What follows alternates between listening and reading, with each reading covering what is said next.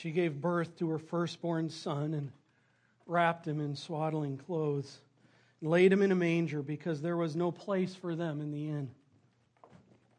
And in the same region there were shepherds out in the field keeping watch over their flock by night. And an angel of the Lord appeared to them, and the glory of the Lord shone around them, and they were filled with fear. And the Lord said to them, "Hey guys, fear not, for behold, I bring you good news. Good news of a great joy that will be for all the people. For unto you is born this day in the city of David a Savior, who is Christ the Lord. And this will be a sign for you. You will find a baby wrapped in swaddling clothes and lying in a manger." And suddenly there was with the angel a multitude of the heavenly hosts praising God. Now that is one of the parts that oftentimes is left out of the cartoons, is left out of the representations, is left out of the story. We often forget that here the angels are declaring to the shepherds about the Savior has been born. And the angels there, and all of a sudden a whole host of heaven shows up. Oh, what a sight that was. I mean, it's like all the heavenly hosts are up in heaven. And here, this one gets to proclaim the good news that the Savior is born. And it's kind of like all the others are like, I'm not staying here. Like, I want in on this. And so they're all like, boom, there. And it's like, oh, or however it was. And there they are. And here's these shepherds out there like, dude, like, what is so going on here? Oh, what a cool sight. I mean, really, what a cool sight. And listen to what they said. The heavenly host praising God, saying, "Glory to God in the highest." And listen to this statement. "And on earth peace among those with whom he is pleased." That's a very interesting statement. Because from the very beginning of Christ, the second person of the Trinity, being born, the statement is made here. Did you catch? There's a selectiveness in here. Well, let me read it again. Glory to God in the highest, and on earth, peace among those with whom he is pleased. How do we know whom he is pleased with? Who is he pleased with? What is he talking about here? So that means there are some he's pleased with and some he's not pleased with. How do I know if I'm one that he's pleased with? I'm so glad you asked. Because there are 4 truths for knowing if I am one with whom the Savior is pleased with. Grab your Bibles and let's go to Ephesians chapter 2. I just want to take about 10 minutes and highlight out of Ephesians chapter 2 4 truths to knowing. Hey, it's Christmas. We talk about how the Savior has been born. If the Savior has been born, who needs to be saved? How do I know? Well, let's go through these few verses here because I just want to let you know, forewarning, it starts out with some bad news. But hang in here. You can't know about good news until you really know the reality of the bad news. And here's the bad news. Truth number 1. I was dead. I was dead. Look at Ephesians chapter 2, verse 1. Paul writing to the Ephesians. By the way, he's writing to believers, followers of Christ. And he says to them, "And you were dead." What a way to start out, huh? I love you guys. By the way, you're dead. Or you were dead. Notice in there that it's a past tense. There's hope within this statement. He's reminding that the followers of Christ that, listen, there was a time to where you were dead. Wait a second. Because they're dead, but he's writing to people that are alive. So obviously this cannot be referring to physical death. This has to be referring to spiritual death. Paul is having a spiritual conversation with these people about the reality of their place and their position before the God of creator of all things. And he says this, hey, you started out at a place to where you were dead. And you were dead in your trespasses and sins. In other words, another way to translate this out of the Greek is really, and you were dead in your sins upon sins. It's not just like there were a couple oopsies. So sorry, oops. No, this is talking about the fact of the matter is he's talking to these believers saying, listen, you were dead, and you were dead because you had sins upon sins upon sins. Well, Doug, you're getting really negative. Hang on, Christmas is coming. Okay? We got to be true to the text. And you were dead in the trespasses and sins in which you once walked, following the course of this world, following the prince of the power of the air. By the way, are you hearing this? Paul is literally saying to these people, there was a time and a place before you came to Christ that you were spiritually dead before God. And look at this, the text. This isn't me. This is the Bible. The Bible says that you were following the prince of the power of the air, the spirit that is at work in the sons of disobedience. Here's the reality of what the Scripture says. The Bible says that I am dead and actually that I am owned by Satan. Wow, Doug, you're like getting happier and happier as we go. Don't we want to know what the Bible has to say? Well, we start out with the bad news because the incredible, awesome news is coming. And you were dead in the trespasses and sins in which you once walked, following the course of this world, following the prince of the power of the air, the spirit that is now at work in the sons of disobedience, among whom we all once lived.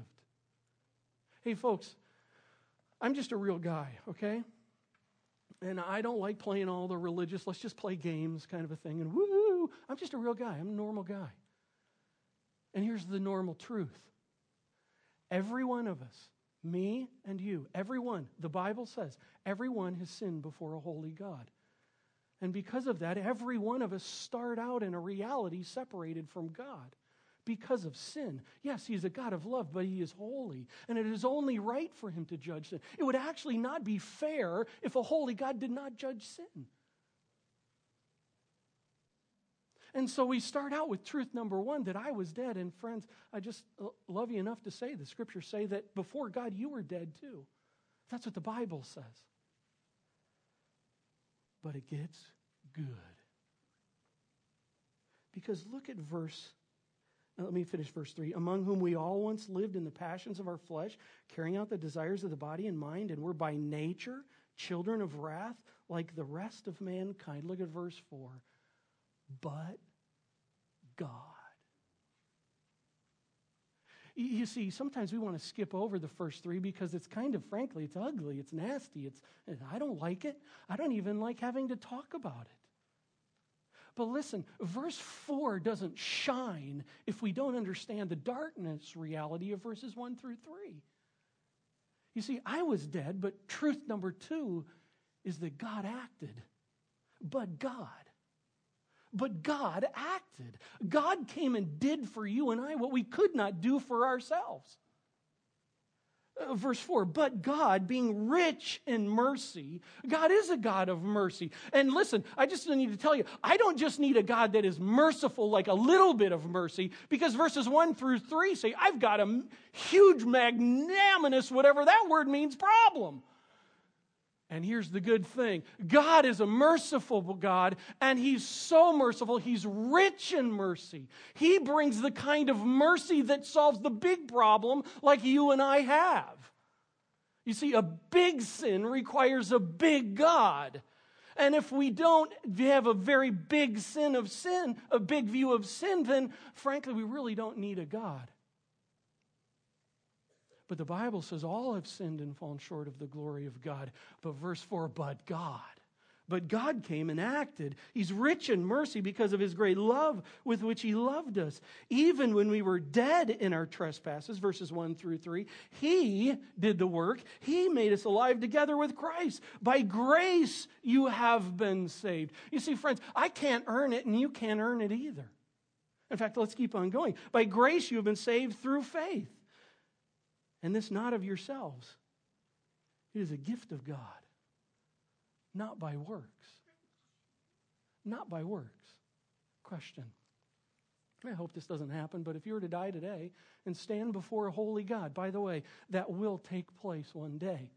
The Bible says everyone will stand before God and give an account. And here's the question. God, in essence, is going to ask something to the effect of, why should I let you into my heaven? Ephesians chapter 2, verses 1 through 3 say that your sin has separated you from me. Why should I let you into my holy heaven? What are you going to say? Serious. What are you going to say? Well, God, I really tried to be good. Okay, but wait a second, Doug. Let me help you with that, because Ephesians 2:8-9 in my word, it says, and not by works. Because you could be moral and moral and moral and moral. And by the way, Doug, how many moral works does it take for you to earn my favor? Doug, you can't earn my favor because you're a sinner, fallen short of the glory of God. You can't earn my favor. You see, Doug, there's something far better than this. Oh, but but no, Doug, you can't earn my favor. Well, what's the answer? First, it's this. God, I have come to realize that I was a sinner separated from you. But then you acted. And you came, and Christ came and died for me. Now, the Bible says that Christ came and died for the world. So is everybody automatically saved? And no, that's not the way it's talking about. What it's talking about is the Bible is saying that God has made the provision available. For by grace you've been saved through faith, and this not of yourselves. It is a gift of God. Oh, we know about gifts this time of the year, don't we? And when you think about a gift, think about it. When is the gift yours? The gift is yours when you receive that gift.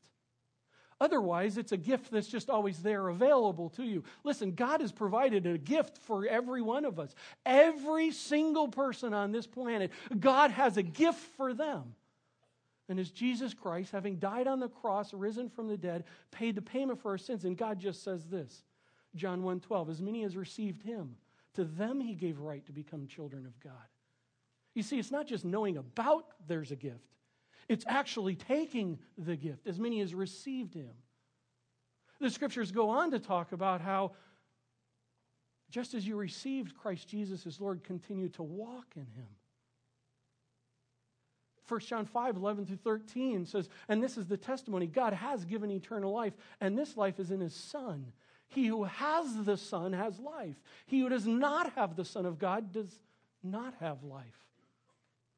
I write these things to you who believe in the name of the Son of God, that you may know that you have eternal life. Do you realize the Bible says that as a sinner separated from God, one day I can stand before God and with humility and confidence say, Lord, I don't deserve to come into your heaven. But here's the deal. You acted, and you sent your Son, the second person of the Trinity, to do for me what I could not do for myself. And Lord, I didn't just know about it, but I received that. And I said, God, you know what? I was walking this way, Ephesians chapter 2, verses 1-3. But then I came to realize what you did for me, and I received that gift, and now I want to be all about you. And Lord, I didn't just know about you, but you became my Savior applied. Has there been a time in your life where that's your story? I just want to tell you, it's Christmas. It's a wonderful time. And it's like, Doug, you're starting out so heavy. And it's like, listen, here's why. Because if we don't get this, we don't understand Christmas. And my biggest desire is that you would be able to know, applied, what Christmas was for. I was a sinner separated from God, but God acted. And by grace, through faith, it's a gift. It's by grace. Through faith, by placing my trust in. Knowledge acted upon. What I came to know, I acted upon it and received Christ as my Savior. And the very last verse, verse 10. For we are his workmanship, created in Christ Jesus for good works, which God prepared beforehand that we should walk in them. Now listen, here's the deal. We cannot work and earn God's favor. But after we become saved by grace, it's all about living it. I mean, I've gone from being a son of disobedience, talking about a son owned by Satan, to a child of God by grace. And it's like, who wants to live like that when I got this? We have a statement around here. It says, if your faith hasn't changed you, your faith hasn't saved you. You see, the kind of faith that Jesus is talking about is the kind of thing where I'm placing myself from being this to being this. And this requires a life change. It's not just knowing about. It's about having a relationship with. If you were to stand before God and you were to say, why should I let you into my heaven? What would be your response? Here's one of the coolest things today. We get to watch a number of people and hear their stories of how that's already taken place.